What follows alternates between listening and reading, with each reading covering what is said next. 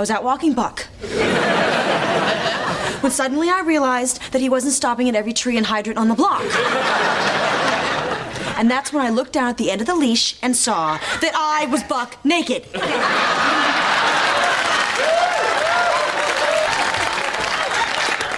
I knew something was missing. He couldn't have been gone for long. His food got eaten every day. Al!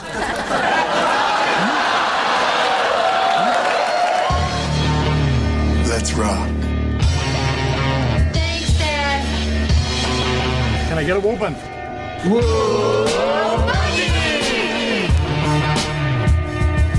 No Man presents, live from the nudie bar, the Married with Children podcast.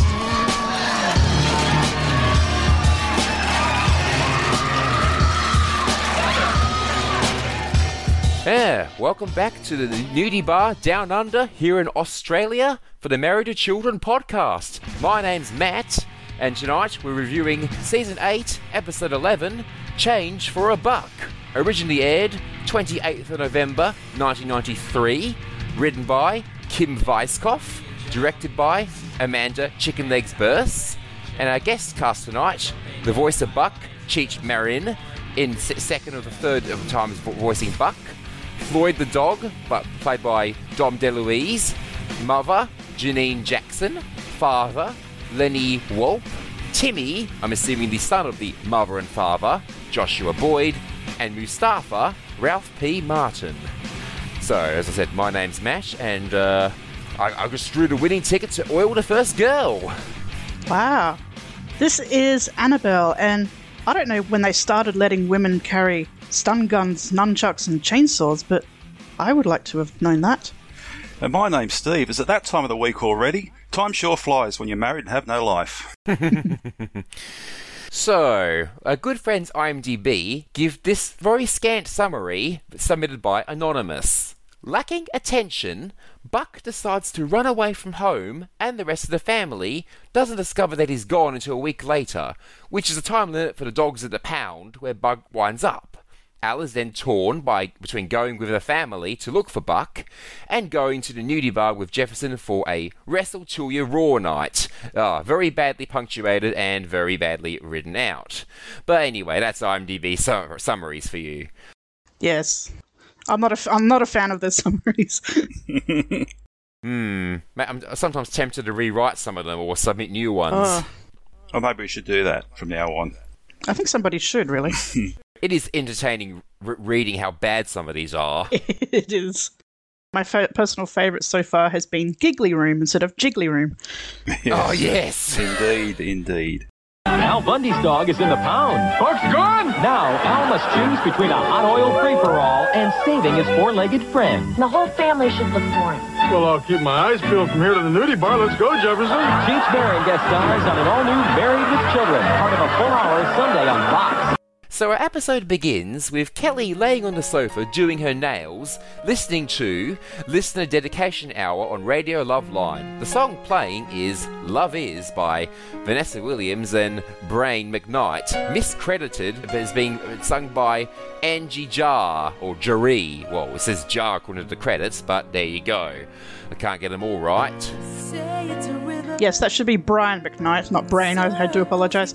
Yeah, I don't know why they've misspelled her name, but I got the information from another source, but I then confirmed in the credits, yeah, they have misspelled her name, but Brian instead of Brain. It's amazing how often you see the name Brian spelled as Brain. I know. I mean, I went to school with Brian, and one of his nicknames was Brain Train. Playing his last name as well, so kind of inevitable. Yeah, so Bud walks in while Kelly's still doing her nails, and he asks if he gets any dedications after he asks Kelly about what she's listening to. How many dedications did I get? 3, actually.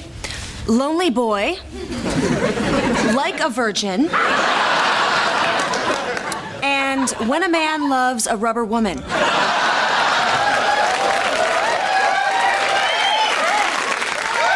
And I suppose you got your usual dedication. She works hard for the money. Whatever gave you the idea that I am some cheap tramp? And now, dedicated to Kelly. She works hard. Lonely Boy by Paul Anka, referenced from Season 8, Episode 3, Proud to Be Your Bud, and also an upcoming episode, Season 8, Episode 18, Get Out of Dodge. The other two dedications are Like a Virgin by Madonna and When a Man Loves a Rubber Woman, referenced way back in Season 2 in Buck Can Do It. Like a Virgin was also referenced in Season 8, Episode 1. But, hang on, I think Kelly got a dedication as well. She works hard for the money. Or... Oh, hi, Mom. Bud broke your radio. That's okay. It was your father's. Hey, kids, look what just came in the mail. It's my first Best of Oprah video cassette. Volume 1. Mom's a dad and I'm so sad. Now, Anna, Steve, do either of you know when the Bundys got a VHS player? Because I remember earlier in the series they had a Betamax and it only had a VHS when they stole Marcy and Steve's. This is back in the Steve era. So, was it ever actually mentioned when the Bundys got a VHS player? Or did they just keep the one they stole from Marcy? I think they did. Like everything, it's always a mystery. Things just appear from nowhere, so the VHS player probably came out of nowhere like they often do. But I seem to remember it was a Betamax, that's for sure. Yeah, they did have a beta very early. Yeah, I don't think they've ever said that they had a VHS. They probably either kept Marcy's and she got a new one, because she and Steve had a super VHS for the bedroom. I mean, and obviously Steve took off, and I'm sure Marcy probably just kept that one, and she's probably just happy at this point, given what other grief they put them through for the Bundys to keep their old VHS. So probably not much of an issue. Much like how on The Simpsons, you got all the stuff that has property in Ned Flanders in their house. I love that Peg says video cassette. People of today, like kids, are going to know what a video cassette is. That's actually scary. Yeah, well, I still do. I do too. I still have some. So have I. I've still got Married with Children on VHS, and I do convert some tapes. People give me some tapes to convert because I actually have a working VCR. So, yeah, that still exists. I still have some original episodes from TV on VHS. I've still not many. I mean, I digitised most, or I bought the full series, of course, but I still have some old ones still stored away in a VHS tape somewhere I should check out one day. Oh, mega brill, Steve. As for me, I'm not quite old enough to have watched it when it was on Channel 9 for you fellow Australians. Did I get that right? Was it on Channel 9? I think it was on 10 very early on, but it moved to 9 around season 3 or 4. Yeah, 9 was the main one where it used to be on after school. I used to be able to run home and watch it after school. I bet you could. I bet you're like, oh, school's over, yay! I'm probably older. I don't even remember from Channel 10 the first time around at night. They put it back on Channel 10 briefly. They showed it a couple of times and I managed to record it. But yeah, Channel 9 was sort of mid-90s era, sort of around this time of Season 8, Season 9. Yeah, it was around about when it hit its prime in this country. Mm-hmm. I mean, I know this because I've actually spent quite a few hours looking up old TV guides on televisionau.com. Oh, wonderful. While we're on the subject, Steve, do you remember the first episode you ever saw or when you started watching it? I do. You can tell us a little bit about how you found the podcast too. Well, find the podcast. That was actually only about a year and a half ago. But look, it goes. My links with Married Children go way back, and I remember I was thinking about this last week before I decided to hook up with you guys, and it's really interesting. It's clear as a bell. I remember the first episode I saw. It was in 1993. I'd gone away for the weekend with my girlfriend, now wife at the time. We went up to Coffs Harbour. And I remember she was getting ready, we're going out for dinner or something like that, and I was sitting on the bed waiting for her to get out of the shower and get ready. And this show came on. It would have been about 7:30, 8 o'clock at night. And I'd never seen it before. And I could not stop laughing. And it was the camping show. Ooh. That was the first one I ever saw, so that was a good one to see first. And that was the first show I ever saw, and after that, I watched every episode I could, and probably within about 3 or 4 months I was starting to record them all on VHS. So I've watched them right through so many times. I had most of them on VHS tapes until the great old days the DVDs came out, and I got the original Sony box collection. Got that, so I don't have many of my VHS ones left. But I usually go through the box set probably twice a year from start to finish and enjoy them. And the podcast, I think I probably first caught up with that the Christmas before last. And then it was summertime and it just popped up, and I had a real good catching up with all the shows. And I think I've only caught up probably about 6 months ago. And just when I was catching up, that's when the guys decided to call it a day for a while. So, but really, really enjoying it and really keen to be involved. Excellent. Awesome. I think season 3 is the season to introduce someone to Married to Children, because my first episode was a season 3 one too, Steve. I can't remember which one, but I think it was The House That Peg Lost. It was around about then. It was just for the computer show, but yes, it was season 3 as well, as I recall. Season 3 is a good one. I can't remember the very first episode I ever saw. I probably was too young. But when we first got Foxtel in 97, Married to Children was on Fox 8. And the end of season 3 was playing when we got it. And that's what re-hooked me into the show. Yeah, I think I probably saw a lot of the other season 1 and 2. I don't recall seeing until much, much later for some reason. A fat woman sloshed into the shoe store today. Said she was retaining water. I said not to worry about it. The dam of cellulite holding it back should keep us all high and dry for the next few years. Now, I don't know when they started letting women carry stun guns.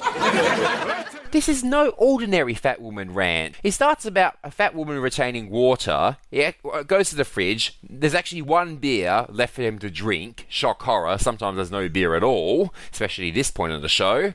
And he goes on and on and on and on and on.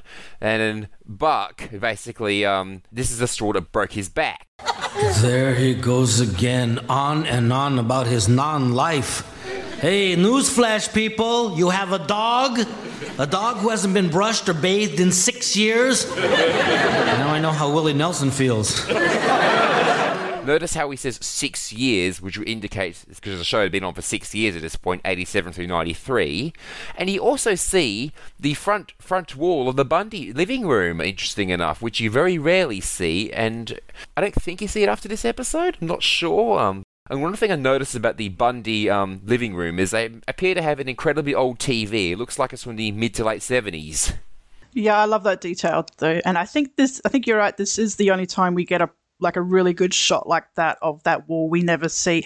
You do see it very briefly in season 11, and Kelly's Got a Habit, but it's like a quick blink and you miss it kind of thing. Yeah, I've made a note of that. It's the only time I remember seeing it. I don't remember this second one about Kelly in the Habit, but I'll have to check that one out. But I made a note of that, so I've never seen the front of the lounge before. You do see the back of the TV now and then. You see the TV, the end of season 2 as well, in All in the Family, where they play the video. I think they might have swapped TVs, because especially in season 11, I noticed they very much have a Sony TV, because Sony own the show, Sony Columbia. So I'll keep an eye out for those when I get to those in my revisit, or if I do those podcast episodes. Yes. So this is a note I've put here too. It's the old the Cheech voice. It is. What do we think? I don't know. See, because this is the second time we're hearing Cheech, and we'll hear him again, and his last appearance is later this season. So he's done it twice this season and once in season 5. So it must have gone well enough in season 5 to bring him back. I think it's an interesting choice. I mean, I like Cheech a lot, but I'm just not sure why he's the voice of Buck. It's sort of given him a sort of a Mexican flavour. That's the odd thing, because the other guy is Kevin, isn't it? Does it most of the time, and yeah, Kevin Curran. Yeah, he does it most of the time, and it just I always associate his voice with Buck. When Cheech is on, it just seems a bit more cartoonish. It does work. I mean, I'm a big fan of Cheech as well, but just seems a bit different when he's doing the voice. Yeah, it's a very much different. It's very much like a stunt voice, because people know who Cheech Marin is from Cheech and Chong, of course. But yeah, Buck's voice, I always associate it with Kevin Curran. He's got sort of the perfect sort of Buck tone. He does get replaced later on with Kim Weiskopf, I think, who wrote this episode, incidentally. So yeah, his voice does change before he turns into Lucky, because Kevin Curran left to work on The Simpsons, I think, or another show. Not sure which one myself, but I like Cheech's voice. My rationale is, because obviously different to usual Kevin Curran, I think that probably because this is a Buck-centric episode, and obviously, but with the season 5 one, I think that was the one where he runs away from home and they count BB King in it. Yes. Yeah. So... Yep. That was a very Buck-centric episode too. Maybe Kevin Curran didn't want to do it. I find it hard to believe, though. I can't think he'd go on strike or do something else like that. That seems absurd. Might be one of those mysteries of TV we'll never understand. Yeah, well, you might be right because it's a Buck-centric episode and they want someone to voice it much longer. Maybe that's the reason why. Yeah, it's like we may as well go all out and get an actual guest star to do it. Yeah. Yeah, yep. Because there are some voices that are strained on people's vocal cords. Mm. I mean, one that comes to my mind, I think, I know there's a few out there, like on, think of the poor voice actors from, say, Dragon Ball Z, a Japanese anime, when they dubbed that into English, and I'm sure it was the same for the Japanese original and the various other dubs, that show has a lot of screaming, and as some of the voice actors got really, really strange doing that show, simply because of the amount of time they had to scream. Yeah, I can imagine. My young fellas used to play Dragon Ball Z a lot. I know there's a lot of screaming, that's for sure. There's a lot. My mum, who had to basically suffer through that show, she referred to it as being the half an hour of scrunching, yelling, and fighting. The fight show, I think one of my sons used to call it. Mum, if you listen to this, I'm sure you probably will. I still love you, and I hope you're not traumatized almost 20 years later. Don't mind me, I'll just lick my genitalia and go to sleep alone. Much like the boy. Hey, ever hear of affection? We love to be petted, much like the girl. Well, that's it. I'm fed up. I can take no more. I'm out of here.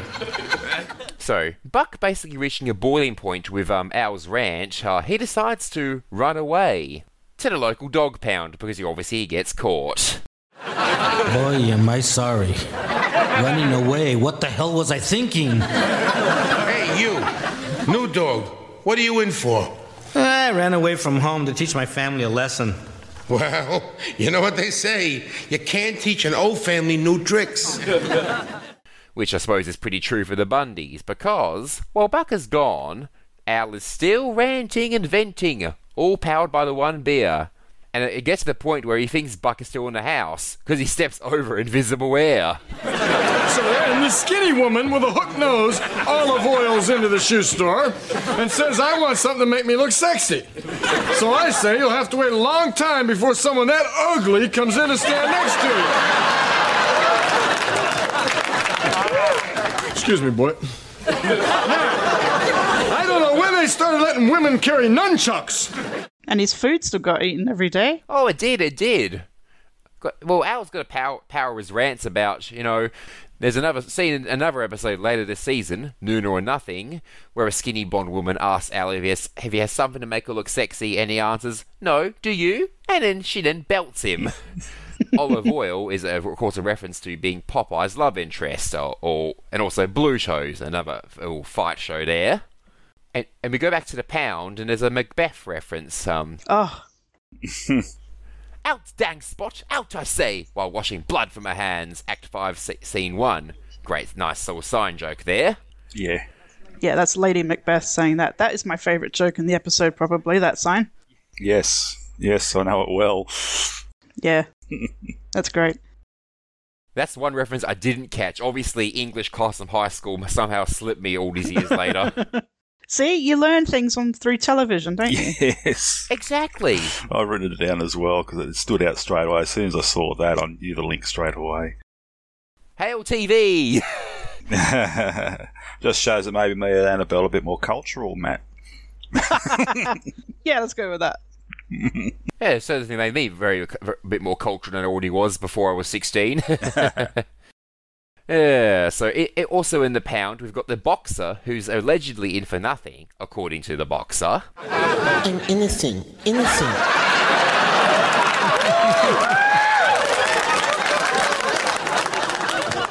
You know I'm innocent, don't you?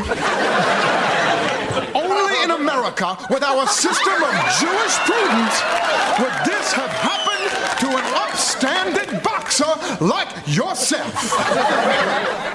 Madonna's dog, after the book came out, he turned himself in. Well, of course, relating to Madonna's book Sex from 1992, photography by Stephen Meisel Studio and Fabian Baron. It was edited by Glenn O'Brien, published by Warner Brooks, Maverick and Callaway. The book features R-rated, or for Americans, NC-17 X-rated content, including soft porn and stimulations of sexual acts, including S&M. I haven't read the book myself. I have seen bits of the book. I have seen some of the pictures in the book. Just a smidgen, eh? Just a smidgen. Yeah. From Madonna? No, Never. no, of course not. You see bits of Madonna you don't see very often. Oh, although fair enough, I think you probably do see them more than you probably think. Probably do. But, yeah, just referencing those first two dogs, though, did you remember or see who the characters were they were trying to be? Well, you're talking about Mike Tyson and Don King? Yeah.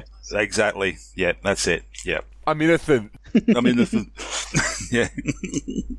That would have been when he was going through, when he was hitting his wife. Would that be the case? I'm just trying to remember that, because it was around about that time when he was married to Robin Givens, and I think he was accused of hitting her or something like that at the time. It's a long time ago, though. Yeah, there's been other convictions. 1992, Tyson was convicted of rape and sentenced to 6 years in prison. Yep. But he was on parole after 3 years. Yeah, and funny enough, he's about to fight again. No way. Where? In the US, I forget who he's fighting. Roy Jones, I think he's fighting. Roy Jones Jr.? Jr., yeah. Yeah, he's been a Married with Children too. Yeah, that's of course. So yeah, I just read this the other day. They're doing in brackets exhibition bout.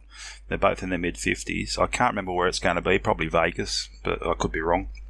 The exhibition bout, but they say someone was saying once that they both punch each other once or twice, there won't be an exhibition bout anymore, and they'll try and kill each other. Probably will be. Don King didn't get arrested too, but his dog form just happens to be in the cell as well. Yeah. Just so they can make that joke. Yeah. But yeah, so boxer Mike Tyson was jailed in 92, so the year before they wrote and filmed this, so they probably would have had the idea over the summer when they started pitching all the episodes. And yeah, the voice of the main dog, Dom DeLuise's son David, would go on to star in Jessie with Christina Applegate in the late 90s. Have either of you seen Jessie? I've seen Samantha Who, I've seen Dead to Me, but I've never actually seen Jessie. Yes, I saw Jessie when it started, because it was on after Friends here on Channel 9, and I managed to get a tape of the first episode from America before it started airing here and watched that. But yeah, I watched it all because she was in it, basically. The second season, they retooled the show, so it wasn't as good. But the first season was actually pretty decent, and David Faustino shows up in about episode 10 or 11. So that's really good one to watch if you're a Bundy fan. Ooh. I only watched one or two of them, and it wasn't really for me, so I left it at that. But yeah, just an odd couple of episodes I saw. Yeah, that's fair.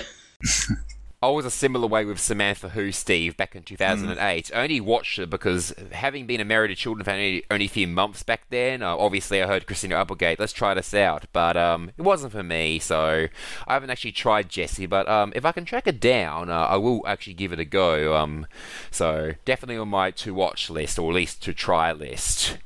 So we go back to the pound, and one of the dogs is playing Swing Low, Sweet Chariot on a harmonica. The Buck wonders how on earth that is actually possible. Yeah. And Buck is also actually ecstatic when he finds out that 3 days is not a long time to wait for food. So, how does it work around here? I mean, when do we eat? Eat? Let's see, it's almost 9, about 3 days from now. That soon? Hey! I think I'm gonna like this place. Hey, too bad I won't be here long. I mean, not with my family out searching for me. We go back to the sofa, and all the family, sans Al, are having a kip, or a rest, on the sofa, while he's still ranting. This time about a woman who can't speak English. So then, this woman comes in, who doesn't speak English. She points at the shoes, I point at the door. She points at the sky and knees me in the nays. Coming in. Hi, bud. He starts to speak when he gets cut off by the studio audience, because by this point, the studio audience would obviously cheer when any of the main cast walked in. I'm sure they would have hampered the recordings a little bit. Yeah, that must piss them off when they have to hold a line. It does, because they're trying to get their timing right, and you can see quite often that they're just stopped, and you can see them, they start to talk, then stop, then start again. It must really piss them off sometimes. But then again, it just shows how popular they're getting at this stage. Well, that's filming in front of a live audience for you, and I think they would have probably been encouraged to do it by this point because they don't really get in earlier episodes. I've said it before, and I'll say it again. Had I been old enough at the time to attend a taping, I probably would have actually gone to the US and done it. I've said to Anna before that I probably would have been kicked out of a taping. That's what my dad says for being too loud. No, they probably encourage that. The audiences from some reports are probably fairly drunk, but yeah, I think they probably encourage them to be too loud. But if you stand out, you might get kicked out then. After the studio audience die down, and then there's a nice little bait and switch where basically the rest of the family all dash out of the house, escaping Al's rant. Guess what's happening in a week from now? The Nudie Bar is having their annual Wrestle Till You're Raw night. Is it that time of the year already? God, time sure flies when you're married and have no life. They're selling raffle tickets for a drawing to see who gets to oil down the first girl. Ah, yes, first oil. Good news. How much are tickets? $20, which is $35.68 in today's US money, and if you convert it into Australian dollar dues, that'd be $49.45. Oh, still a bargain. You're trying to get into a fight now or a wrestle, it cost you more than that. It'd be 3 figures at least. Whoa, blimey. How about the girls' names, eh? This is an interesting couple of names, aren't they? Maria Cantalopez Myers and Yolanda Deep Shade McSwade. Maria and the Shadester. 4 of my favorites. Now, for our American friends, we don't say we know what a cantaloupe is, don't we? But we don't say it here. No, but we know what they're talking about. Yeah, we know what they're talking about. We call them rock melons. Yes. Gotta love different names. Gotta love different names of food around the world. Because it wouldn't be rock melonez wouldn't work, would it? No, it just doesn't have the same ring. Nah. Cantaloupe is good for jokes. There's a quick joke in Kath and Kim where Kath is talking about marrying Kel, and she says, Kim says, "Why don't you elope?" And she says, "I cantaloupe," and she's holding a rock melon at the same time. She's like, "I cantaloupe, Kim." And it's funny too when you go through British humour, especially in the 70s and 80s, they refer to boobs as melons all the time. Yes. They sure do. I mean, if Married for Life, the UK remake of this, had actually been a success and not sucked, the craze might have been, melons, yum, yum, yum. Melons and a bird, that's dumb. Anyway, they are 4 of Al's favourites. Yes, they are, indeed, for $20. All right, well, turn around. I don't want you to see where I hide the money. Which happens to be pickpocketing from Jefferson's pocket. Which Peggy's done to Al before. And how stupid is... Yeah. How stupid is Jefferson? You can't feel that. Yeah, that's what I thought. Yeah. You'd think, because he would have known Al for almost 3 years at this point, you'd think Jefferson would have realised what sort of person Al is by now. But no. Well, usually, though, Jefferson doesn't have any money anyway. It's usually one of Marcy's credit cards he's got. Usually, yes, but obviously not this time. Obviously, no. Did you watch MASH, Matt?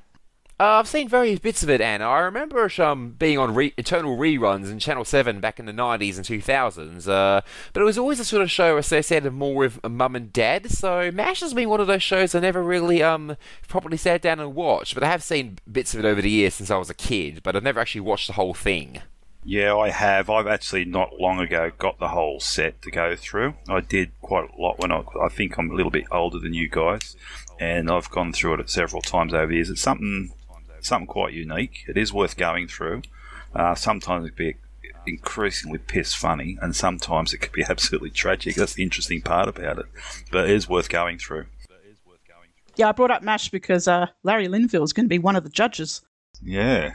Yes, Larry Linville played Surgeon Major Frank Burns, for those who don't know their MASH. Well, I didn't know which character he played, so there I go. So did Lumber City give him the week off? Probably reference that his career had obviously fallen a bit since 1983, when they said goodbye, farewell, and amen. Like a lot of other actors, Larry Linville was probably a little bit desperate for work at the time. He's no longer with us, sadly. He sadly passed away 20 years ago, actually. Wow. Was Lumber City... I've got a question, mate. I had no idea what Lumber City was. Was it a TV show? Well, we had a look, on the research team, and we couldn't find any reference to it or anything like that anywhere. It could say Luigi thought it might be a reference to commercial work, and I just thought it was like a general reference to how his career has fallen since then. So I don't know if it's an actual thing. I mean, the internet gave out nothing. So we're just making assumptions there. Probably is a reference to The Falling. I just had a look then. Only thing I could find was Lumber City, which is a tiny city in the US state of Georgia. In Georgia, yeah, that's the only thing I could find too. Yep. So if you go back to the pound for a bit, Buck is actually getting really worried. Gee, I wonder what's taking the family so long. I mean, they sure act fast enough when the blonde girl gets lost. Of course, unlike her, I've never got lost in the house. Okay, I understand getting lost in, say, IKEA. I understand getting lost in, say, a big shopping centre like in Adelaide, where Anna lives. There's a big one called Marion, which is basically bigger than any shopping centre in Perth. I can imagine getting lost in there. Yeah, but this is Kelly we're talking about. It is. And also, Buck is not anyone's bitch. Yes. The most dramatic part of the episode is Buck is basically given notice that there's 7 days or less until he's drinking out of the Lord's toilet. That's a cage soiler. Hey, I'm not anyone's bitch, okay?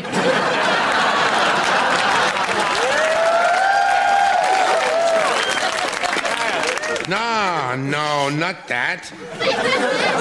Too bad, though. He is a looker. I mean, you better hope somebody comes in to get you in 7 days or less. What happens after 7 days? Well, let's say you'll be drinking out of God's toilet. You mean I'll be dead? Whoa, that's certainly a cage soiler. Hey, but I'm not worried. I mean, I got 4 people scouring the city for me right now. Like there's Bud, you know. Well, if you can't even find a 2-legged dog, why would I think you'd find a 4-legged one? Oh, but the girl is an idiot. I wouldn't have any use for her at all if she didn't undress in front of me.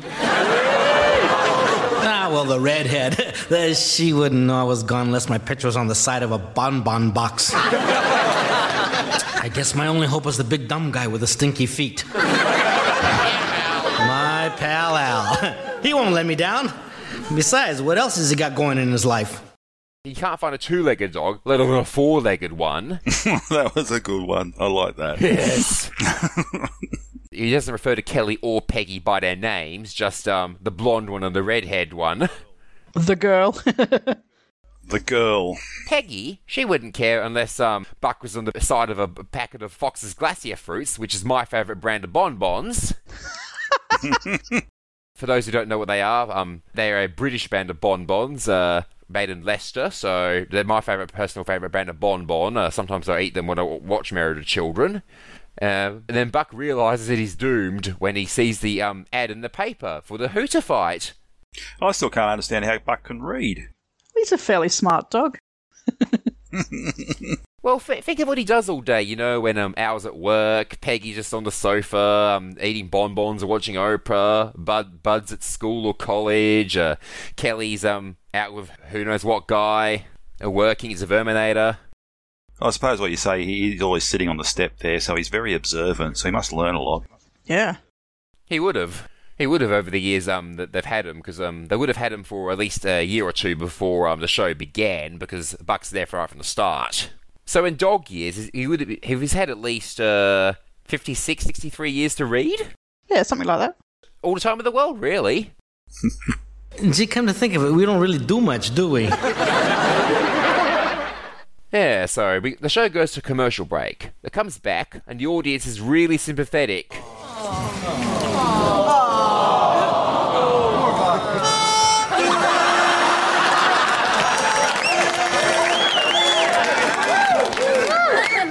How does he do that? Ever since his people had him fixed, he doesn't date much. But hang on, wasn't Buck fixed back in season 2? Yes, he was. Or was he? Continuity error. Naughty writers. Buck was neutered. Oh, did that actually... it finished. Did it actually follow through and he got neutered? I'm just trying to think now. No, because Al took Peggy upstairs, so we don't actually know if Buck got neutered or not. That's right. Yeah. No, because it looks like he does, but obviously from this episode he doesn't. So let's just say he wasn't. And another dog thinks abducted and adopted are the same thing. It's Visitor's Day. Why, we could get abducted. No, he means adopted. If a family comes in and likes you, you're sprung. I want this one. Oh, but honey, he's old and ugly. Yeah, well, from where I stand, you're not exactly Sharon Stone yourself. Now, Sharon Yvonne Stone, born 10th of March 1958, for those who don't know. She's an American actress, producer, former fashion model, and a recipient of a Primetime Emmy Award and Golden Globe Award. Perhaps most notable for erotic thrillers, especially around the time this was made. Basic Instinct from 1992 and Sliver from 1993. Yeah, and I think here this is about Basic Instinct. I think what Buck's getting at is he can see up a dress. Yeah. From where he stands, and what he is seeing is what is old and ugly is what he's alluding to. Yes, for where he stands. Yeah. Yeah. That was a good one. Yes, very well played there. Yeah, it's Basic Instinct has been referenced a couple of times already on Married with Children. 2 times last season, in season 7, in the old college try, and Heels on Wheels. So it was still sort of flavour of the month about this time. It was quite big. I do remember actually going to the movies to see it. That was quite a big thing at the time, that's for sure. Wow. Whoa. I mean, I have no idea, because at that point in time, I hadn't even been to the cinema. Well, I think that, of course, it's famous for that scene, and when you went to the pictures and saw that on a big screen, everybody just hold their breath just for that split second to see what they could catch in that bit of time. And it was... Yeah, it was quite amazing on the big screen. Lucky we didn't have the big giant screens back then like we do now. Yeah, we didn't get those here in Perth, which is known for getting things incredibly later than the rest of Australia, or at least was until this century. We didn't get any mega screen where I lived until I was 8 or 9, so 99, 2000. Oh, we probably have about 10 years plus here now, the big ones. Yeah. So 6 days pass. Peg finally notices something is missing from the house. Al, have you noticed anything different around the house lately? You know, I just can't help but feel that there is something missing. And I am very observant about these things. Eat up, boy.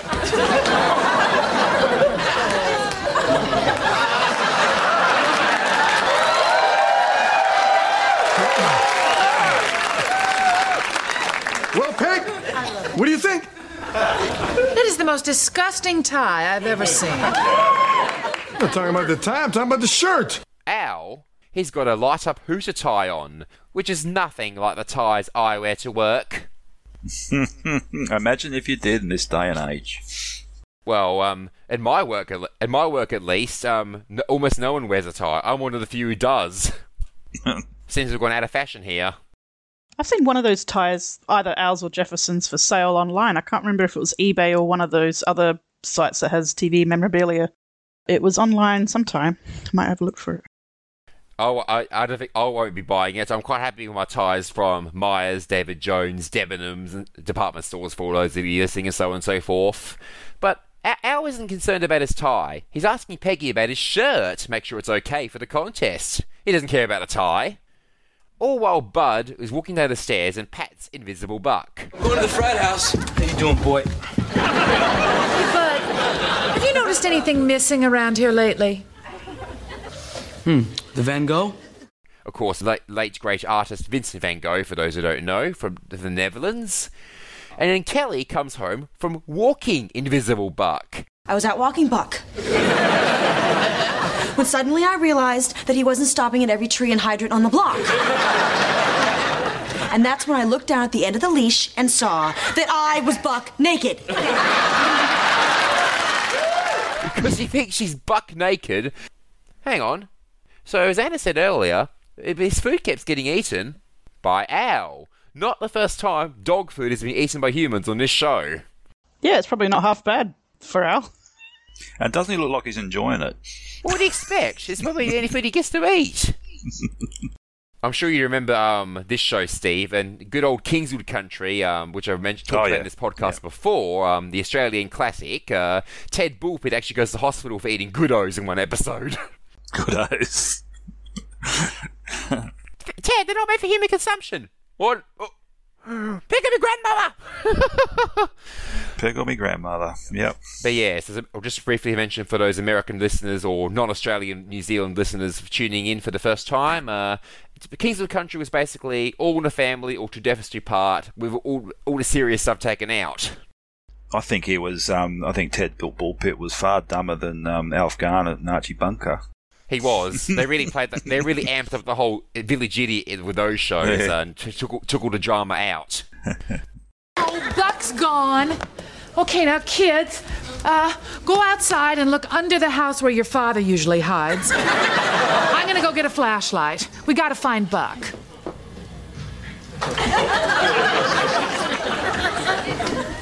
Buck's gone!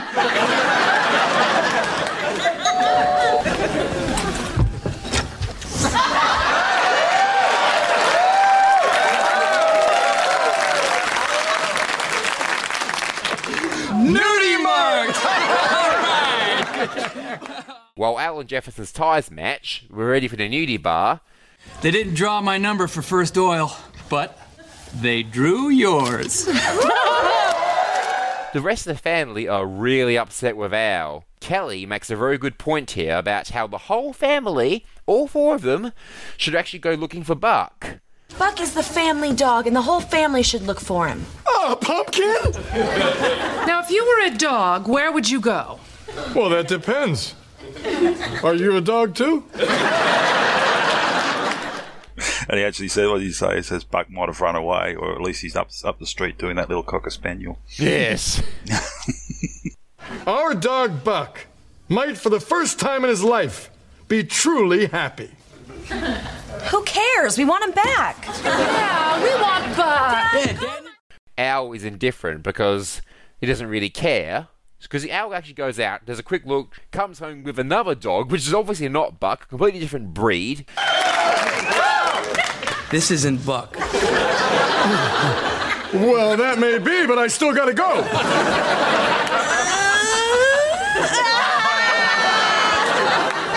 Okay, Al. Now look, if pouring some oil on some women that even Senator Packwood wouldn't grope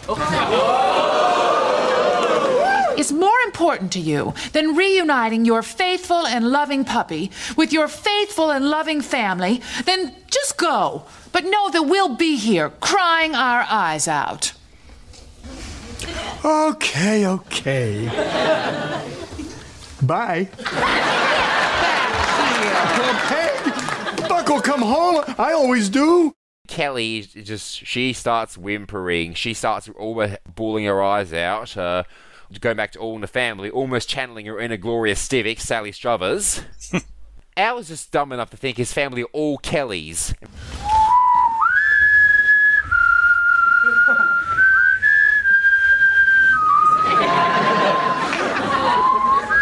Not the theme to Lassie. Anything but the theme to Lassie, you know how it chokes me up?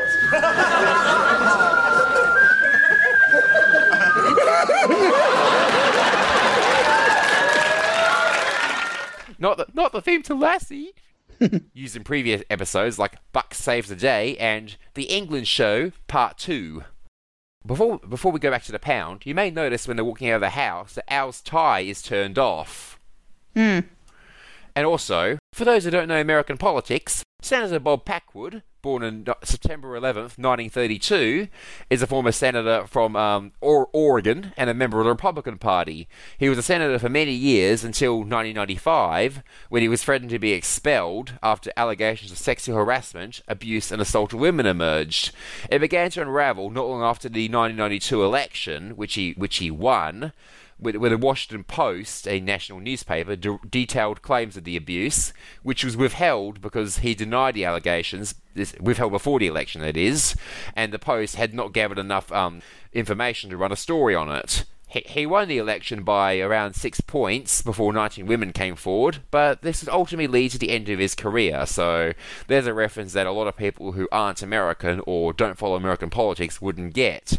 Packwood would also be mentioned in Season 9, Episode 19, Ship Happens, Part 2, and Season 10, Episode 23, But It's the Books.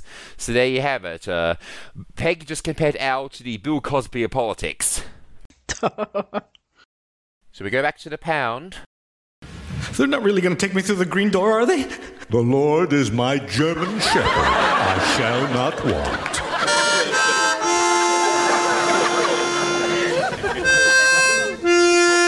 Doesn't he know any other songs? And we find out that it's 2 minutes to midnight. He's getting sick of that harmonica playing dog. Buckhorse has a go at the Padre Reverend dog about how his time's going to come. I shall not want, which is a reference to Psalm 23, the Lord is my shepherd, I shall not want. The Lord is my German shepherd.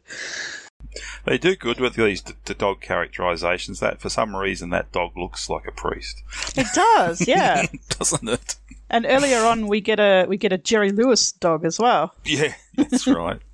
Hey, lady. Lady. Yes, we do, the Jerry Lewis dog, which reminds me, I need to watch some more Jerry Lewis films and whatnot.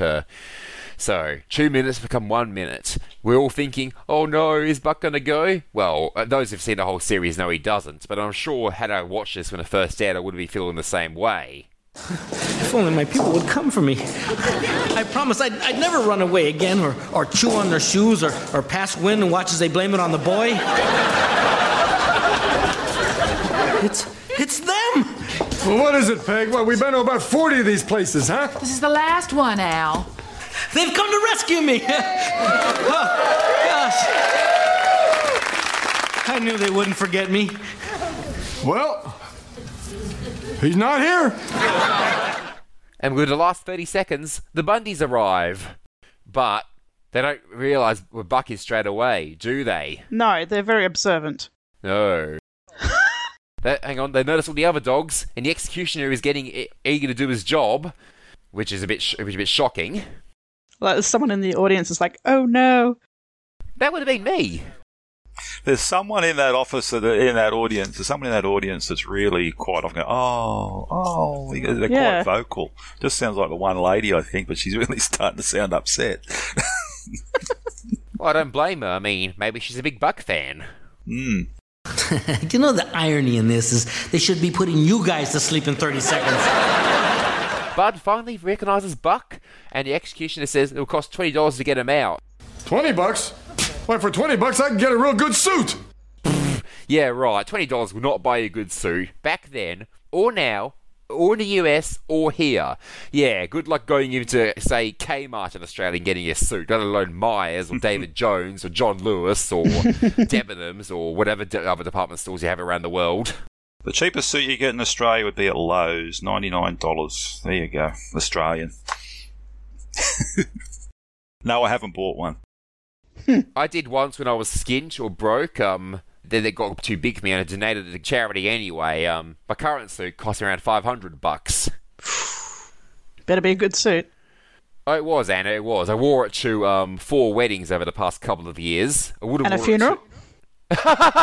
No. I was about... actually, I stand corrected, Anna. I did. Sadly, one of my classmates from school passed away last year, so I did wear it to that.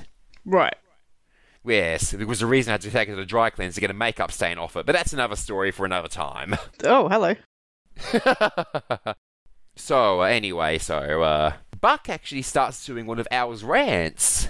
A fathead losered his way into the pound today.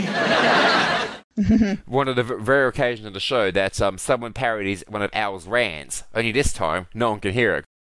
I like that Bud was the first to recognise Buck, because you remember back in the Season 2 episode we mentioned before that Buck is technically Bud's dog. Yeah, I was thinking the same thing. Yeah, but I think by this time they've either forgotten or it doesn't really matter, because by the end of Buck's tenure, he's sort of...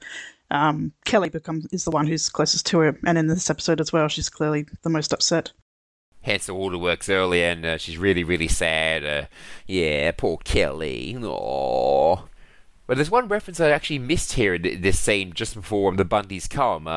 Buck's wondering if he's going to be taken to the Green Door, which is a subtle reference to perhaps the 1972 pornographic film, again with the pornography references here. Behind the Green Door, starring Marilyn Chambers. Yes, which ushered in the golden age of pornography. I'm impressed you knew that without the notes in front of you, Steve. I did know just on top of my head. Funny that. Marilyn Chambers is a name from Home and Away, so that's all I can think of. I didn't know that. I can just picture her, like, you know how she used to dress, and like she's a bit of an airhead. So I'm picturing her in a like a soft porn film or whatever. Oh no, this is a very different lady. Oh dear. I'm sure. I'm sure it is. I'm sure. She was actually, just as we digress, she was well known for being interviewed in the bath. Ah. So I remember she came out here many years ago. This would be in the late 80s, early 90s, and she was doing the rounds of Australian TV shows. And I think it was one of the old ones. It was either the Ray Martin show or the Mike Walsh show. And she got wheeled out in a bath full of soapy water. She would only be interviewed in a bath naked. Fair enough. Like you do. Yes. Well, whatever floats a toy tugboat in the bath. But look her up. I don't think she's with us anymore, but yeah, by all means, look her up. Yeah, all the pictures I'm seeing are nipples and... Is Safe Search on or off? It's usually off. Just checking, because sometimes Safe Search doesn't do its job and something slipped through, like in my high school's internet filters. Well, this is one of those, what the guys were saying in the earlier podcasts. Does she appear naked on the internet? Well, Marilyn Chambers certainly does. Yes. And she's sadly no longer with us. She was born in 1952, but died 10 days short of her 67th birthday on the 12th of April 2009. Huh. So, sadly no longer with us. Yeah, we weren't too sure about this Green Door reference. If anyone's got a better theory, or maybe it's a reference to the Green Door book by O. Henry, but I thought it was biblical. I don't know. And there's a song called Green Door by Jim Lowe, and that was referenced back in season 5 in Oldies But Young'uns. The Green Door song I remember is the Shakin' Stevens one. Is that the same song? Oh, it might be. I'm not sure. Not familiar with the Shakin' Stevens version, but very well maybe. I'm not sure either, because I know Shakin' Stevens mainly from his Christmas hit from '85. Merry Christmas, everyone. So he's obviously a different era, but he did cover This Old House around the same time. It was another 50s song. Well, most of his old songs were 50s covers, so that was what he made his name on. Yes, the only song I know of his is Merry Christmas, Everyone, which basically, if you have... I've got family in the UK, so I've spent 2 Christmases there. You can't get away from it. It's one of those songs you can't get away from. Agree. I did a Christmas there once myself. I totally agree with you. So, we go back to the Bundy house. All seems to be back to normal. Well, about as normal as you get in 9764 Jeopardy Lane. The radio is repaired with tape. Donna Summer, she works hard for the money, is blaring from it. And Peggy is ecstatic with her Oprah 2 video. Kelly, the Best of Oprah Volume 2 just came. Here we go. The Cross and the Double Cross. Catholic men who dress like women. I just got here written in my notes when Peg come in with the Best of Oprah Volume 2. So the title was quite relevant in today's circumstances. Cross and Double Cross, Catholic men who dress like women. And we've had much of that controversy down here, haven't we?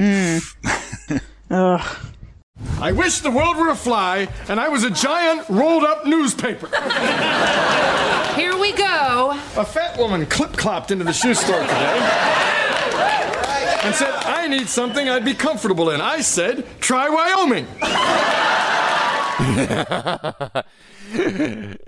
Which, for those who don't know American geography, is a pretty bloomin' big state. Like something comfortable, said try Wyoming. It used to be the state you often saw in some of those old westerns, wasn't it? Pretty much. It is pretty much the Wild West in real life form. Yeah, it's doubly landlocked. Sure is. Good to see you geography nerd there too, Anna. Not really, but sort of. Hey, if you know that sort of fact, then easy quiz team material. Well, I thought I knew it, and I checked it, and I think I'm right. Yes, there it says. Wyoming is a doubly landlocked state in the western United States. Yes. It is the 10th largest by area. Well, if you're ever in Perth, you're more than welcome to join my quiz team. Well, WA is the Wyoming of Australia, is it not? But yes, so where I live in WA is basically the western third of the country, mainly open, so basically cross between the prairies of Canada, Arizona and California of the US, and for British listeners, think somewhere like Lincolnshire or North Yorkshire. So going back to the episode... Now, I don't know when they started letting women carry chainsaws. Oh, like your family's any better. It's time for No Ma'am to take a little break in the Jiggly Room. I'm the DJ, and I'm gonna play a little bit of music that was on this week's episode of Married with Children.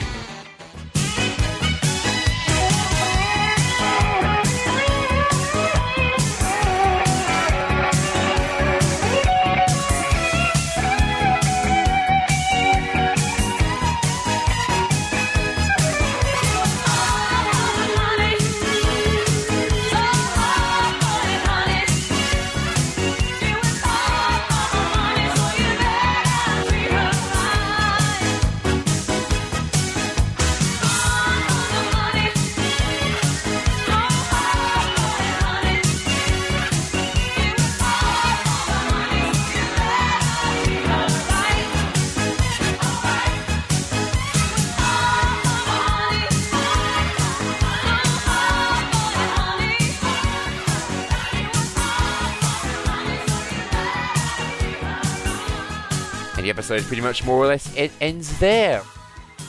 I was just thinking, She Works Hard for the Money must have been very cheap to use because they've used it twice this season already, and we've heard it before, at least once, in season 5, and it's always been referenced, and usually in Kelly's direction. I'm just wondering if it was very cheap to use.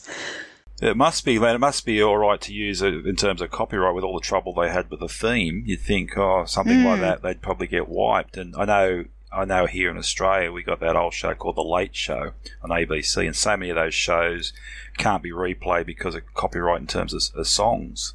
So it's interesting they can play that song over and over with no penalty. Yeah.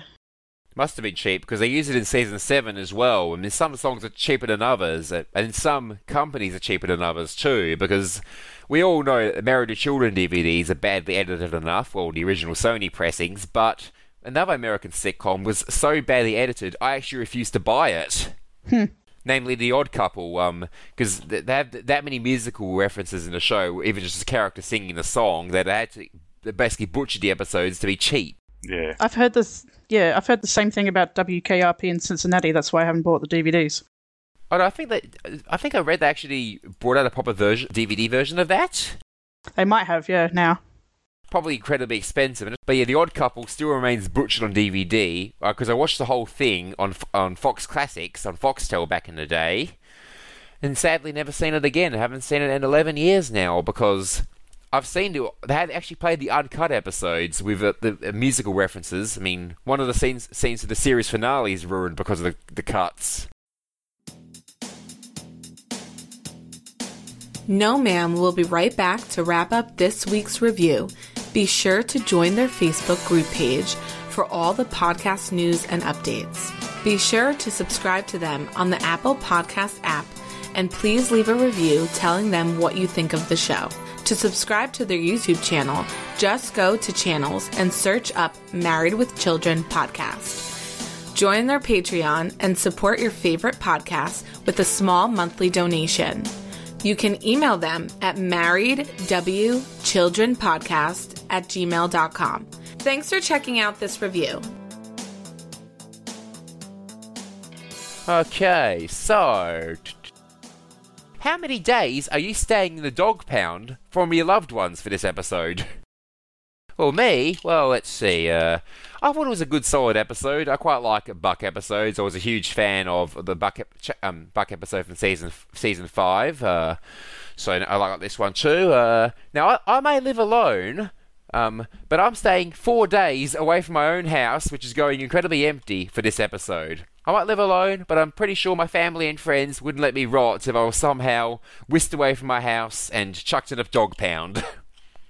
Well, I give it 4 days. Well, I say, like I said, pretty solid throughout. It's not one of my gold tier episodes, like No Man earlier on, or for earlier season, You Better Shop Around parts 1 and 2.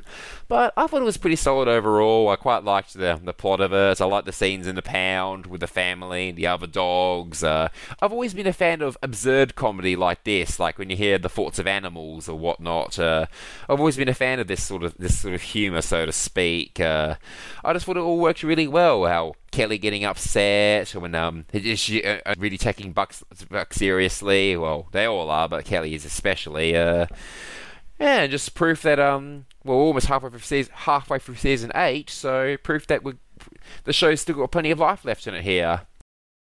So Anna, I think I will spend 3 days in the pound away from my family for this episode. It's sort of one of those episodes that is simple in construct, which I usually appreciate. But I think here there's not enough there's nothing really meaty to sort of grab onto, really. But I think like some other episodes this season, it's going to be lots of little things that sort of work for me.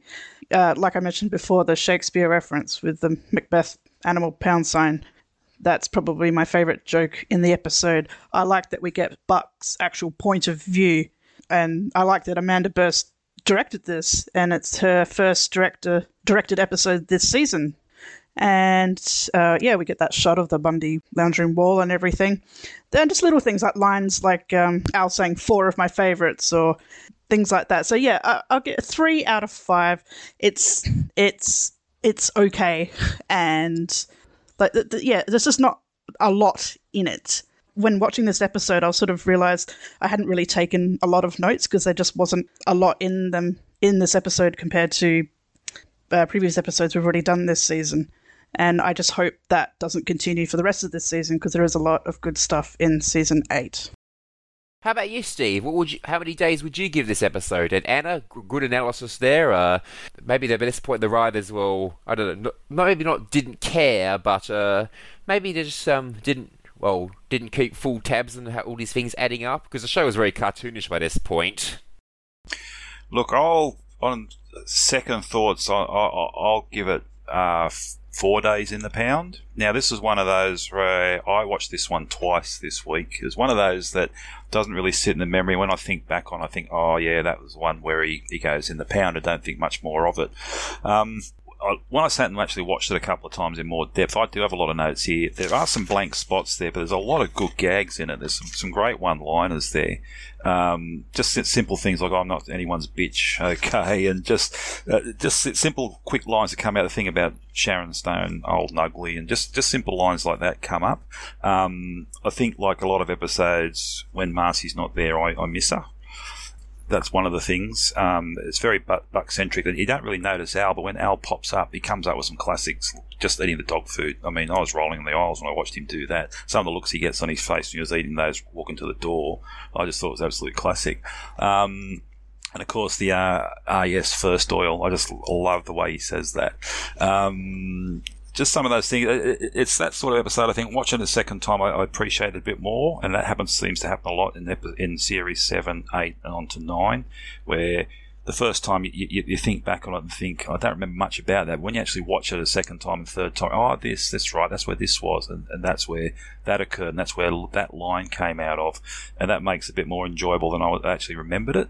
So I did enjoy it. As I said, I watched it twice to make sure I really did enjoy it. I did. It's not one of the best, but it's certainly not one I wouldn't watch again. So I'll give it a 4. Good. That's a good analysis. Yeah, so the average of about 3 and a third. So all in all, good episode. Yes, and one that sticks to my mind in particular. All right, I said I was going, and I'm going. But let me tell you something. I'm not going to just disappear. You'll see me again. Wherever a fat woman shoves a smelly foot in front of some poor guy's face, I'll be there. And now, the last word on this episode. calling in from his 2/3 acre retirement property on Lake Chickamaucomico that the government hasn't yet padlocked. Ladies and gentlemen, I give you the creator and executive producer of the Married with Children podcast, Mr. Alex Edwards.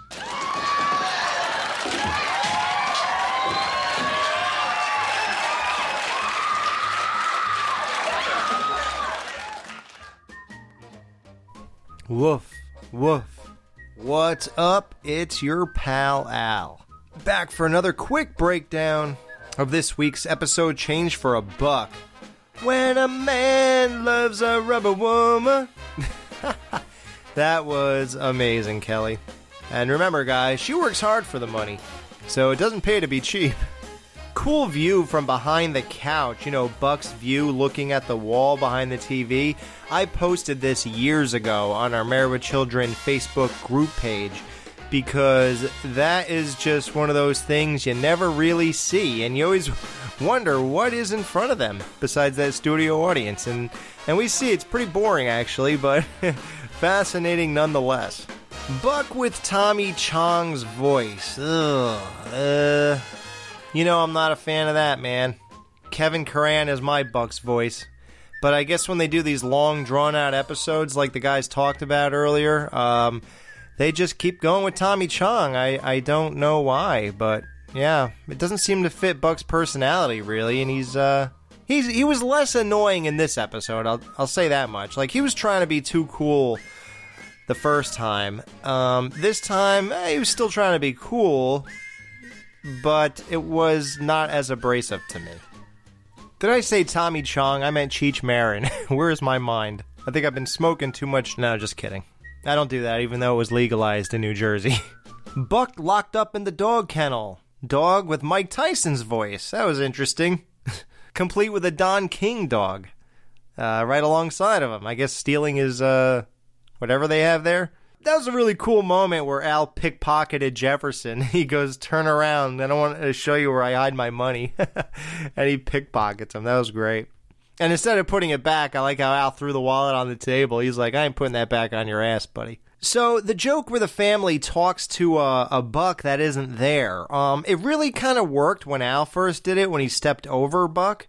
But it sort of didn't work when Peg and Bud did it. And then it gets even more bizarre try with it where Kelly was walking around with just a leash, walking Buck, and then suddenly realizes she's buck naked. So, you know, for that joke, I will let that slide. And it was worth it. I'll say it was worth it. That ridiculousness of her just walking around with a leash just to get that joke out, that's fine. They made that work. And it follows up great with Al being the one who's been eating Buck's dog food. He, like, turns around with that look on his face while he's, like, chomping away. That was just perfect. You know, most people saw that coming, but the way it was delivered was really good.